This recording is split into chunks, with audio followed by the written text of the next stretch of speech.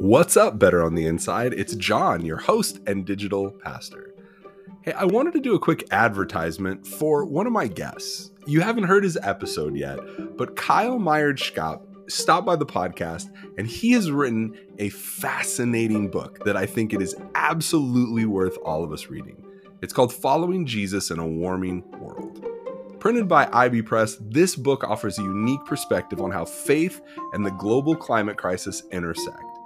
And Kyle tells some great stories about it, and he also has some real practical action in there for how we can take care of God's creation and why that's actually a discipleship issue, not a political issue or a social action issue. I was kind of blown away by some of what he had to say, and as I mentioned, his episode will be coming out pretty soon. But I would highly recommend checking out this book, Following Jesus in a Warming World. Get your copy today.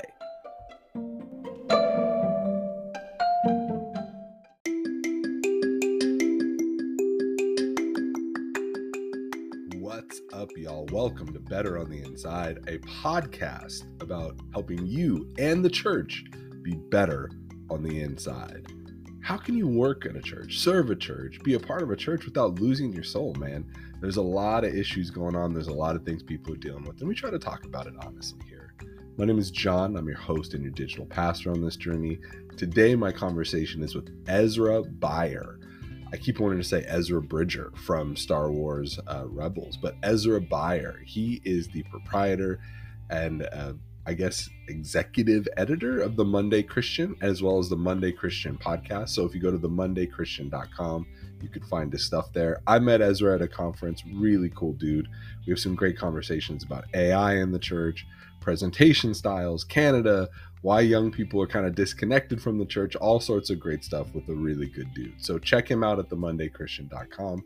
And this is a really good episode. Thank you for being here. As always, subscribe if you dig it. Rate us 5 stars. The ratings always help. And if you want to go a little bit deeper, you can be a part of our Facebook community. The conversation continues there. It's facebook.com/group/better on the inside. Enjoy the episode, y'all. What's up, y'all? Welcome to Better on the Inside. I'm here with my friend Ezra Byer. Ezra, how are you doing? Well, great, John. Great to be with you today.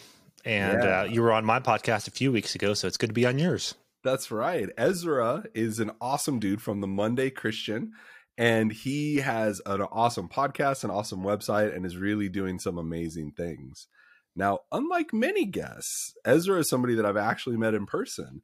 We met at a leaders think tanky emerging thought thing in Pasadena, California, and it was really cool to meet you there. Yep, the emerging thunk leaders or something like that. Yeah, whatever it was. But Ezra and I were in the same group to kind of think through some stuff, and we really connected. And I got a chance to, check out his website and his podcast, and I wanted to make sure that I not only did I have him on my podcast, I got to be on his podcast, which you mentioned, and we kind of continue this conversation in the digital space. But we definitely have some simpatico kind of vibes about digital and how we feel about it. Yeah. Well, you're coming at it you're in Texas, and I grew up in Canada, and I'm in Idaho now. So our cold and heat difference is very coming at it from two very different worlds. Yeah, I mean, just literally full 50 plus degree temperature differences in where we are, which is bonkers. And are you a Canadiens fan? Yeah, Montreal Canadiens fan. All that. I grew up in a small town about 8 hours north of Toronto. So whenever I ask people, have you been to Canada? They're like, oh, one time I was to the Niagara Falls. Yeah. So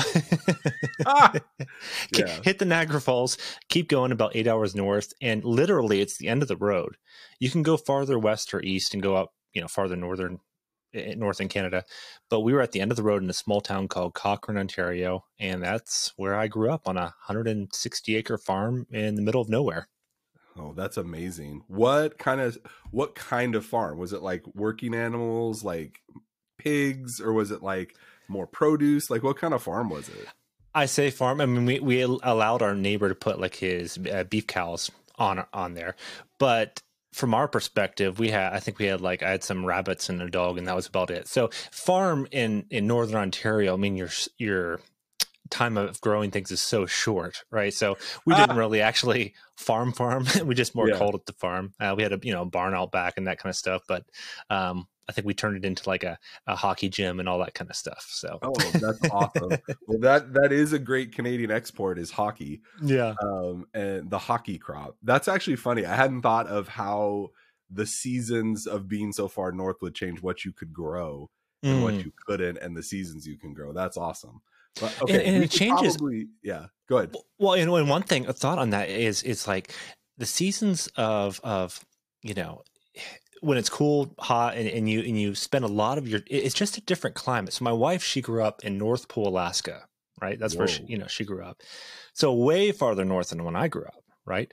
Yeah. And what's interesting is there's pluses and negatives. On a very serious side, the suicide rate in Alaska is very high. But then the sense of community that you get of being in a cold climate culture, and you're caring for your neighbors and you're helping people out, and it's cool and you're in it together. That's something I kind of miss sometimes in warmer climates. Well, what if we could do the community and not the weather? That's what we're looking for, is to not have the extreme cold weather, but to keep the community and looking out for each other. So that's what we're trying to do, man. Yep. I'm all for that. Yeah, that's awesome. We could talk about Canada for the whole podcast, because I'm so fascinated by Canada as a country, but I did want to talk about the Monday Christian, but also especially a thing that you wrote recently about AI, artificial intelligence, and why Christians should care about it. And so give everyone a brief introduction to the Monday Christian, and then let's jump into the AI conversation. Monday Christian, I started it several years ago. It's the mondaychristian.com. And the whole idea, I was living in Toronto, Canada at the time, and just thinking of different people that would commute to and from work, especially in the city of Toronto. We lived along the busiest section of highway in North America. And people would commute, 2-3 hours a day. Wow. And so being able, I thought, man, the church has to do a better job of connecting with people on their commutes and providing resources for them that help them. So that's kind of how it evolved and how it started. And then essentially, we do blogs, podcast, some video stories that we've been starting, and things like that, just trying to engage people and really answer questions that real people in the church are having. A lot of podcasts and stuff are geared more towards Christian leaders, and that's not bad, but I wanted something that's more geared towards everyday men and women who are showing up for work, and it's just kind of doing the grind of life, And so that's kind of how that evolution happened several years ago. Yeah. Okay. And so you're taking a posture, which is really cool, of extending. And one of the things we really connected on was extending this idea of church isn't an hour a week on Sunday, right? There's 167 other hours in which you are a Christian, and not just that one, and extending that for regular folks, not just for Christian leaders. And so most of the AI conversation that I've heard in the church has been around Christian leaders and what churches should do.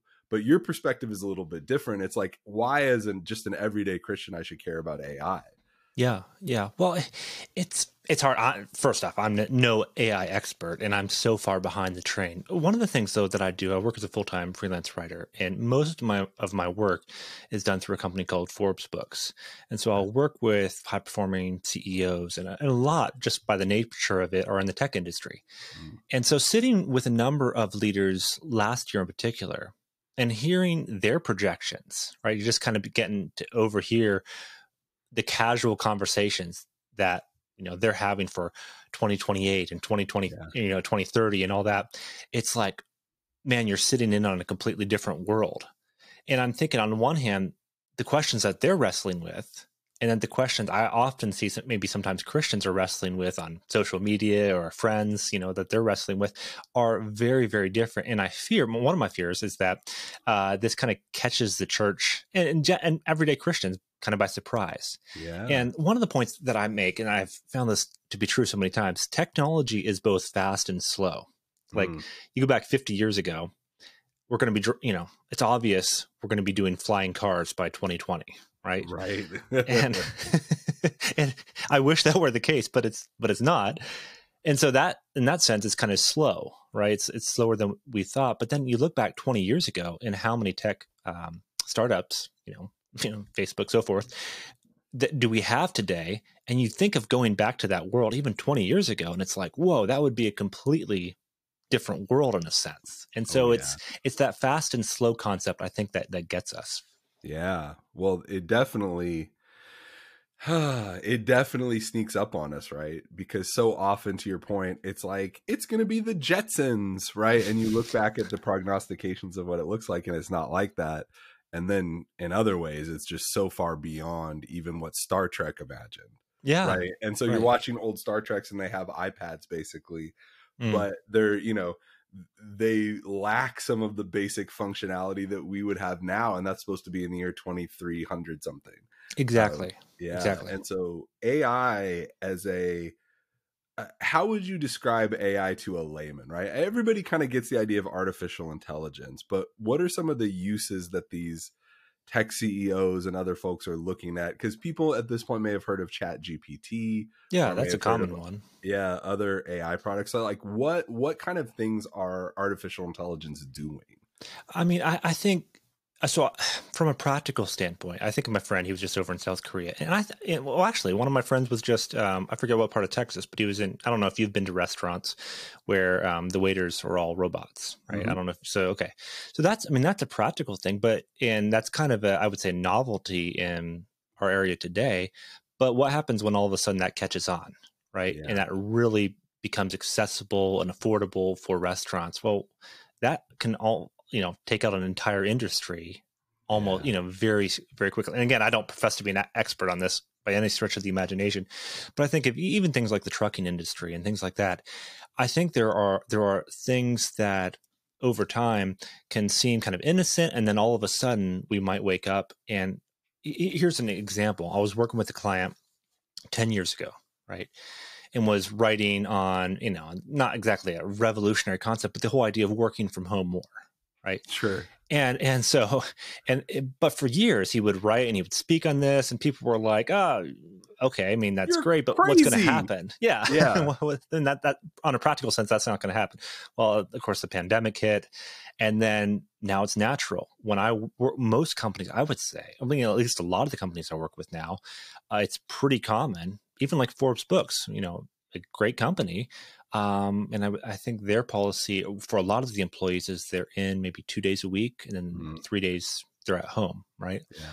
That's quite a shift. And so that shifts, young people coming out of college or university, their expectations for what kind of jobs they want to have and what employers they want to work for and all that kind of stuff, right? Yeah. I think we'll see that kind of stuff in the coming years, but from a practical, like pastoring perspective, I guess we could say, what happens when like a percentage of your church all of a sudden don't have jobs Mm, because their entire industry has been, pulled out?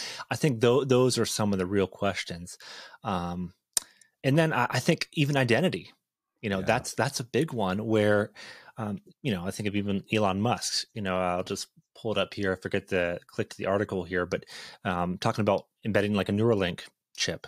And Wow. so into his brain. And the whole idea of that would be it would help potentially with things like PTSD, mental health challenges, and all that. Right. Um, and so that's the plus side of that is incredible. But like, are we going to wake up at a point where Google is accessible at the Yeah. the tips of our thoughts, right, instead of our Yeah. fingertips, Right. right? Right. And then how does that play into identity, and how do we see ourselves? Are we humans? Are we? Yeah. It sounds like crazy stuff, but I think that's real stuff that Christians will have to wrestle with.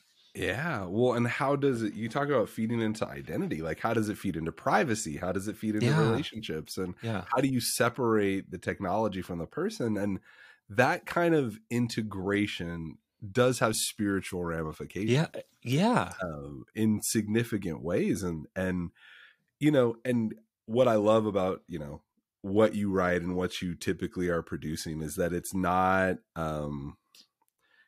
for shock value. It's mhm, not for clicks. It's not for outrage. It's just, sobering isn't the right word, but it's just a kind of um, everyday perspective on something like this. And so as we're fusing more with technology, right? Like, I was having a conversation with some parents at the park the other day of like without the internet, there used to just be people that knew things. yeah, And there was a guy in the office where it's like, "Hey, George, who won the World Series in 1974?" And he would just know.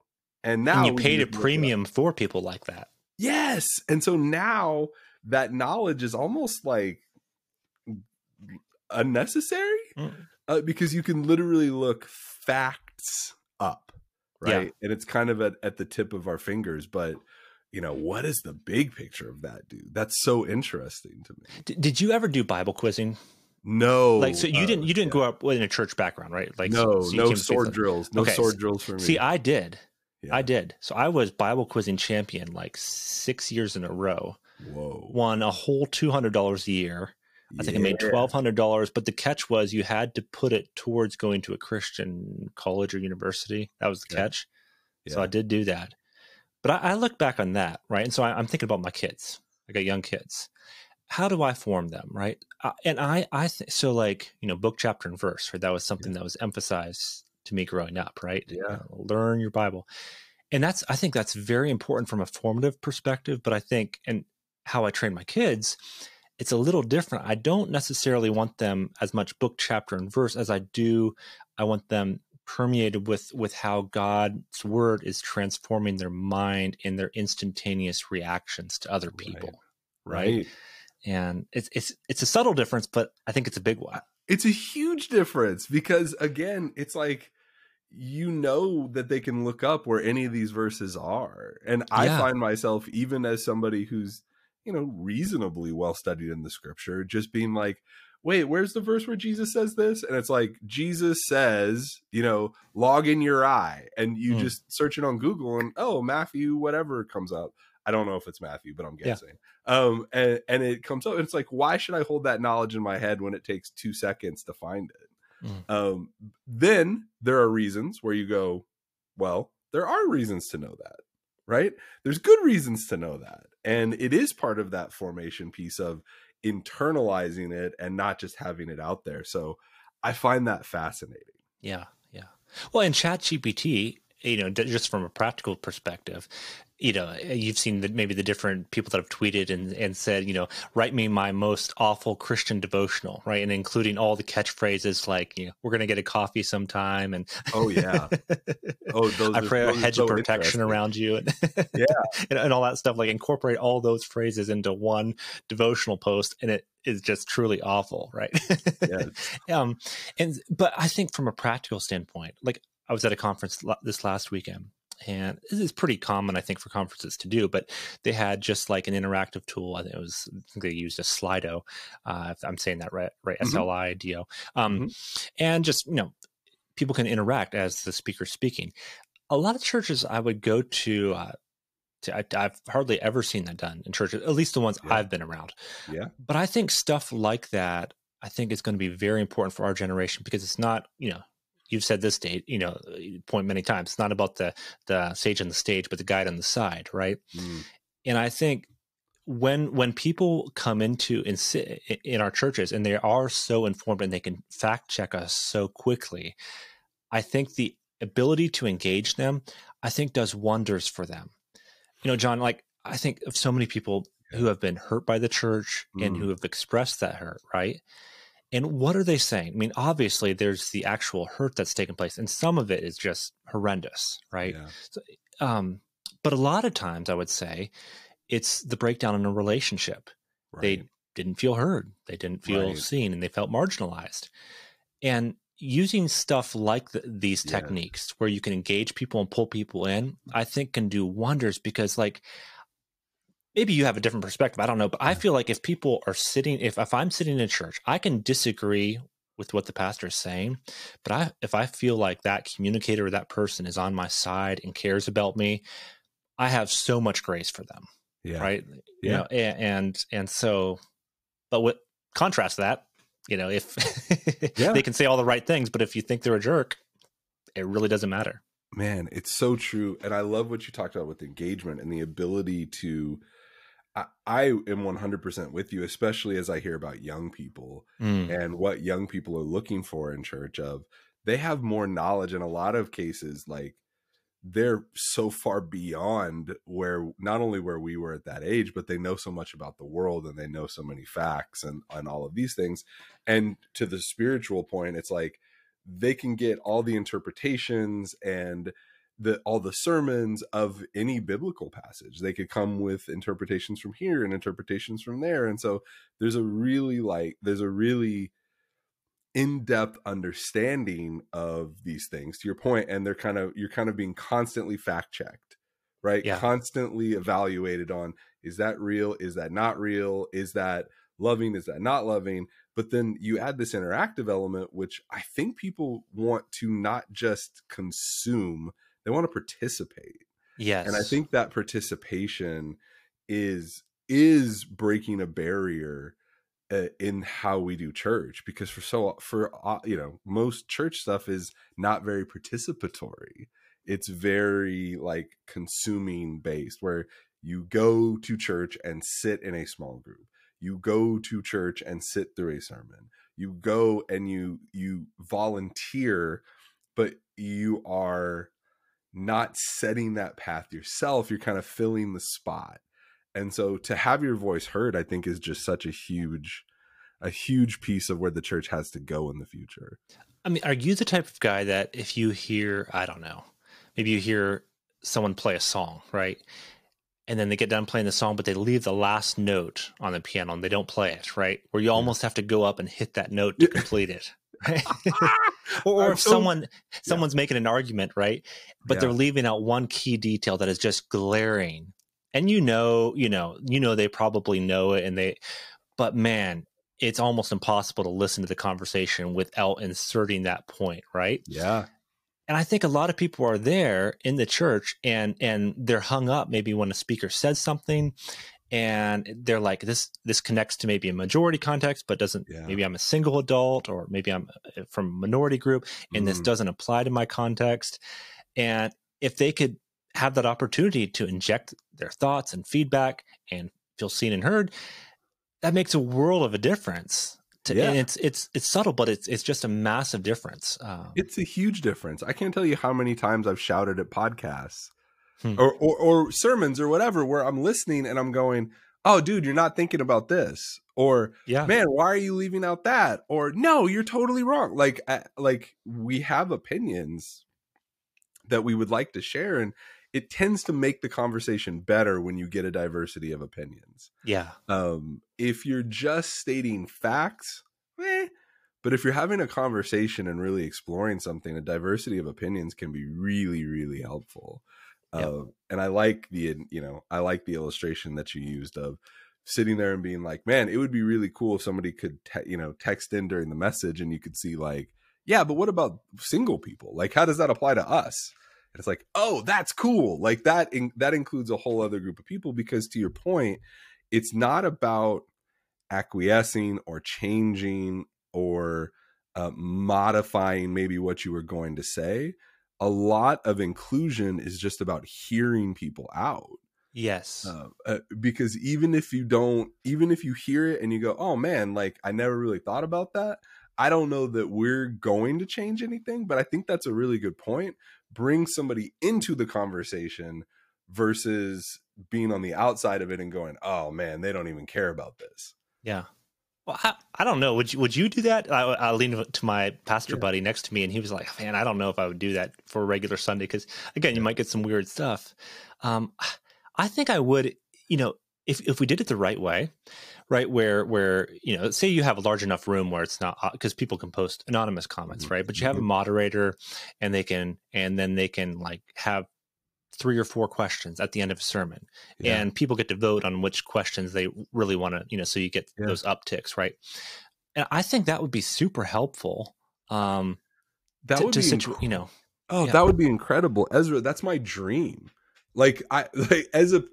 I am so in our context, right? A lot of our pastors take we take time to prepare sermons, like every pastor does, right? But when you need somebody to go up at the last minute, I'm like the person that can improvise and like do something that's maybe not as well prepared, right? And because of that, I love questions. Like I love the idea of answering people's questions, especially if they're challenging or might catch you off guard, because that integrates people in a whole new way, a way that you had not, that people aren't thinking of. And it is, if you're doing your job right as a communicator, you're generating questions. Yeah. It shouldn't be, oh no, nobody has any questions about it. It's like, whoa, you should be touching topics that get people to participate and ask questions. And so I would love the kind of thing where at the end of every sermon, or do a whole service devoted to the questions from that series or whatever. I think that would be a fantastic way to Yeah. apply what you're talking about. Yeah. Again, just for this generation, again, thinking of what information they have, and how do you make it? How do you speak in a way? I think of how I listen to sermons. Again, we'll go back to the pastoring thing here for a sec. How I consumed sermons maybe 10 years ago. Maybe this was I was in my 20s then, and so I consumed sermons. I wanted to know information, right? I was the guy that sometimes would bring in like my Greek New Testament, right? Yeah. And now I got my iPad, so now it's cleverly disguised, right? I've got accordance on there, and I can fact check and all that stuff on the go. You're the Bible quiz champion and the concordance and Greek New Testament guy. I love it. And so I wanted sermons that challenged me intellectually. Right. And that I still do. I still want that. I think that's often lacking. But the biggest thing is I want a high form of inspiration now, where there's the information, but there's also the application of how this story of God connects to my life, and how this empowers me to love others in my community at a higher level, that kind of stuff. Yeah. And so again, it's kind of moving away a little bit from the all-knowing guy on the stage to someone who can help steer you in the right direction. Yeah. Well, it's interesting. I do think there's probably a part of that's age, but I think some of it is just probably maturity. And here's what I mean. And this is not to like insult anybody who wants to grow intellectually with the Bible and scripture and anything like that. It's not that. But often we get people that are like, hey, man, this isn't deep teaching. This isn't deep. This isn't deep. This isn't deep. Yeah. And which is in a way true. But I think as you get older and more mature in your faith, you come to a place and go, nothing is mature if it hasn't affected my actions. You could take that's spot on. You can take the simplest principle, and if you're not living it, it doesn't, like, you can pursue all this intellectual stuff of like translate it back and forward from Greek, Latin, Hebrew. But if you're not loving your neighbor, like, what are you doing? Well, see, this is, and I think this is the power. So like, to me, the value of the intellectual side is it engages people and sets their minds at ease. And people, this is one of the reasons, I don't know if you like reading Malcolm Gladwell, but I'm convinced, I think one of the reasons people love reading Malcolm Gladwell is he makes you feel smart when you read. When you read, you feel like, man, I know a lot. Yeah, totally. Because he brings you in. He like sucks you in, and you're like, oh, okay, I'm with you on this journey. It's not just me dumping information on you, right? Yeah. And I think that same approach that if we can have, where the information that we share, again, just shifting away the way that we, not just so we assert. I think a lot of communicators just sometimes insert stuff in because they feel a little insecure, and they're worried, are people going to question? So I need to make sure I cover all my bases. But I think once you get a little bit more security in yourself, you're able to share deep content, but then you do place a high emphasis. I mean, Rick Warren and Ed Stetzer talked about this on the Church Leaders podcast a few months ago. Great conversation on this topic.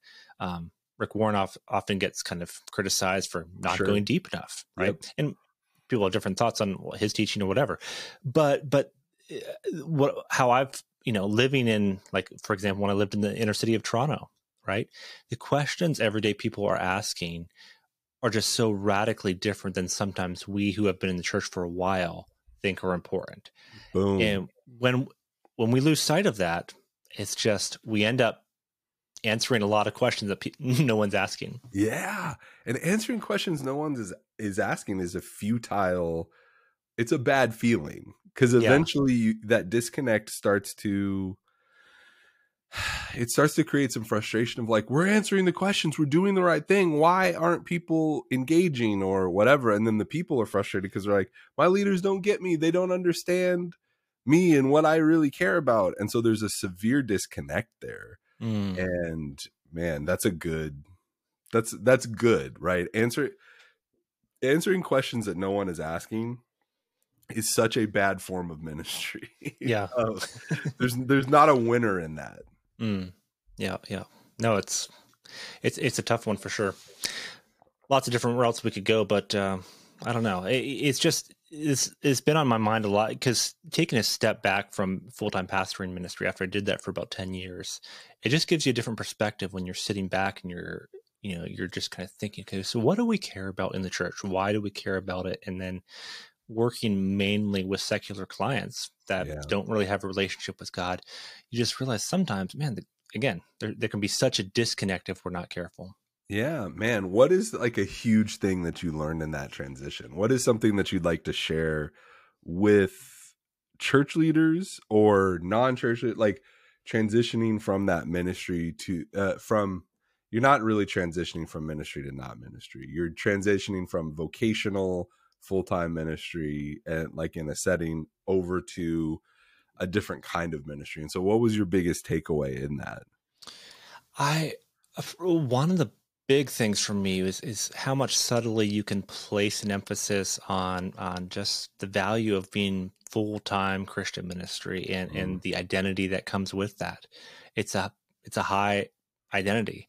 And along with that though, so ministering in the inner city of Toronto was just very, very different from context like I'm in right now, just outside Boise, Idaho. Yeah. Right. It's night and day difference. Around here, oftentimes the conversation, and then I lived out east in Cincinnati, Ohio for 7 years, Virginia for 3 years. A lot of times the conversation here and over there was more, okay, you talk to someone and they'd say, oh, I know I need to get back to church, or I need to spend more time with God. In Toronto, it just wasn't that at all. Right. And I mean, you'd have some of that, but very little in religion, especially Christianity, and anything that could potentially be aligned with, evangelicals and the whole Trump thing and all that. It was just like, oh no, no thanks. I don't, and not really hostility, just, okay, I don't care. Sure. Right. And so you're at a completely different starting point. And so I think one of the challenges sometimes when I go to Christian conferences, you have big speakers on a stage, things like that. They speak oftentimes from a context where they've spoke to a lot of other Christians and they've had great success. But it's a tremendously different starting point. And so I guess it gave me a renewed heart for people that are ministering in very difficult places and the complexities that come with that, and how it's difficult for funding challenges and difficult to do a core group and all that kind of stuff, right? All those things. And so taking a step back, just kind of, I don't know, it brought some perspective. Yeah, man, that's really good. That's really good. Dude, we could talk forever, honestly, and we'll have to do this again. But now I'm going to transition you to the non-judgment zone of joy. And this the is non-judgment zone of joy. You need a voiceover artist who says that. Yeah, now, well, the okay. Non-judgment zone of joy. Well, now we're going to go to the song. What kind of music have you been listening to lately? Okay, you ever heard Benjamin William Hastings? No, but that sounds like an old president. That's William Henry Harrison or Benjamin Harrison, I think. But I love it. Yeah, Benjamin William Hastings. So he, I think he's Irish, I think. Okay. And he's done some with Hillsong and all that. But there, for those in our audience, you can kind of see him there. Yep. So there he is. Wow, that's cool. But okay, he writes from a position of depression, something like that, stuff like that really is connected. Okay, so I'm gonna do Benjamin. What was his name? Benjamin William Hastings. Benjamin William Hastings. I'm gonna do maybe a little bit of dark Irish style theme song for the non-judgment zone of joy. Okay. The key, Ezra, is to remember that I cannot sing, and that is part of what makes this bit a good bit. Okay.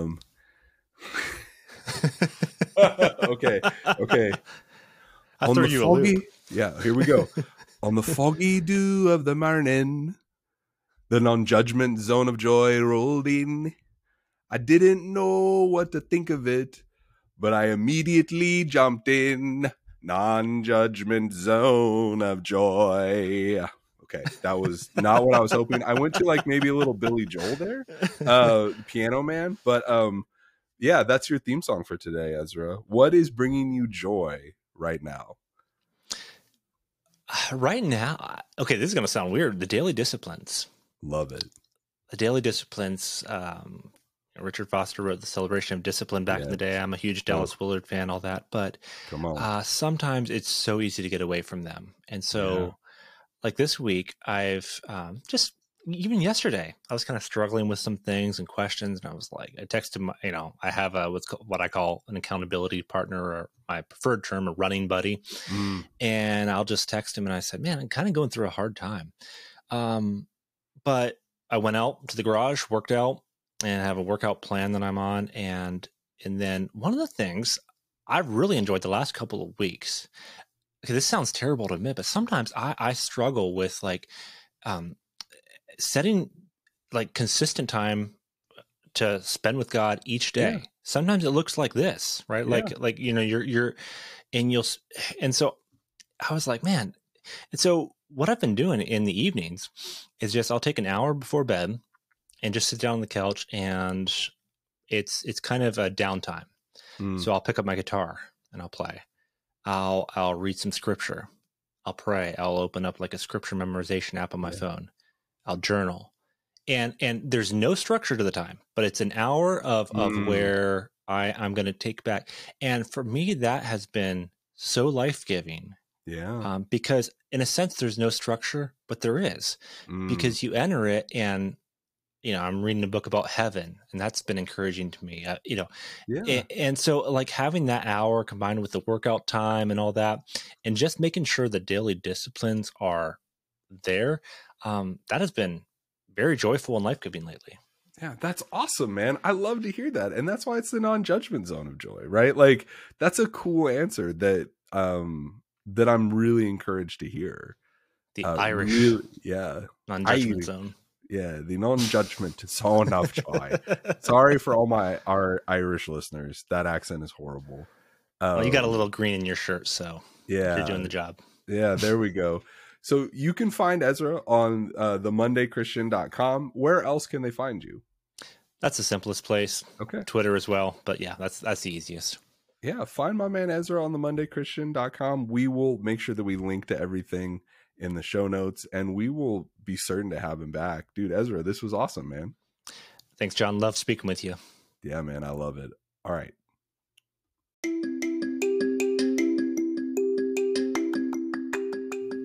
Yo, that was the episode with Ezra. Man, that guy's cool, huh? I really enjoyed talking to him. If you want to check him out, you can find him at themondaychristian.com. That's themondaychristian.com. Really cool dude.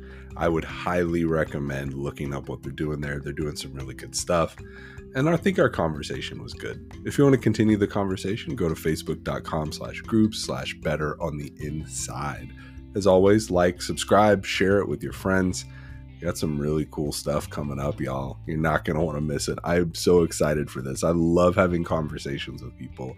And there's a lot of really great people that I get a chance to talk to. So, hey, whatever you guys are dealing with, I want you to know that I love you. And I'm here, man. I care about y'all. Y'all are fantastic. And I'm so thankful that anybody even listens to the podcast, man. All right.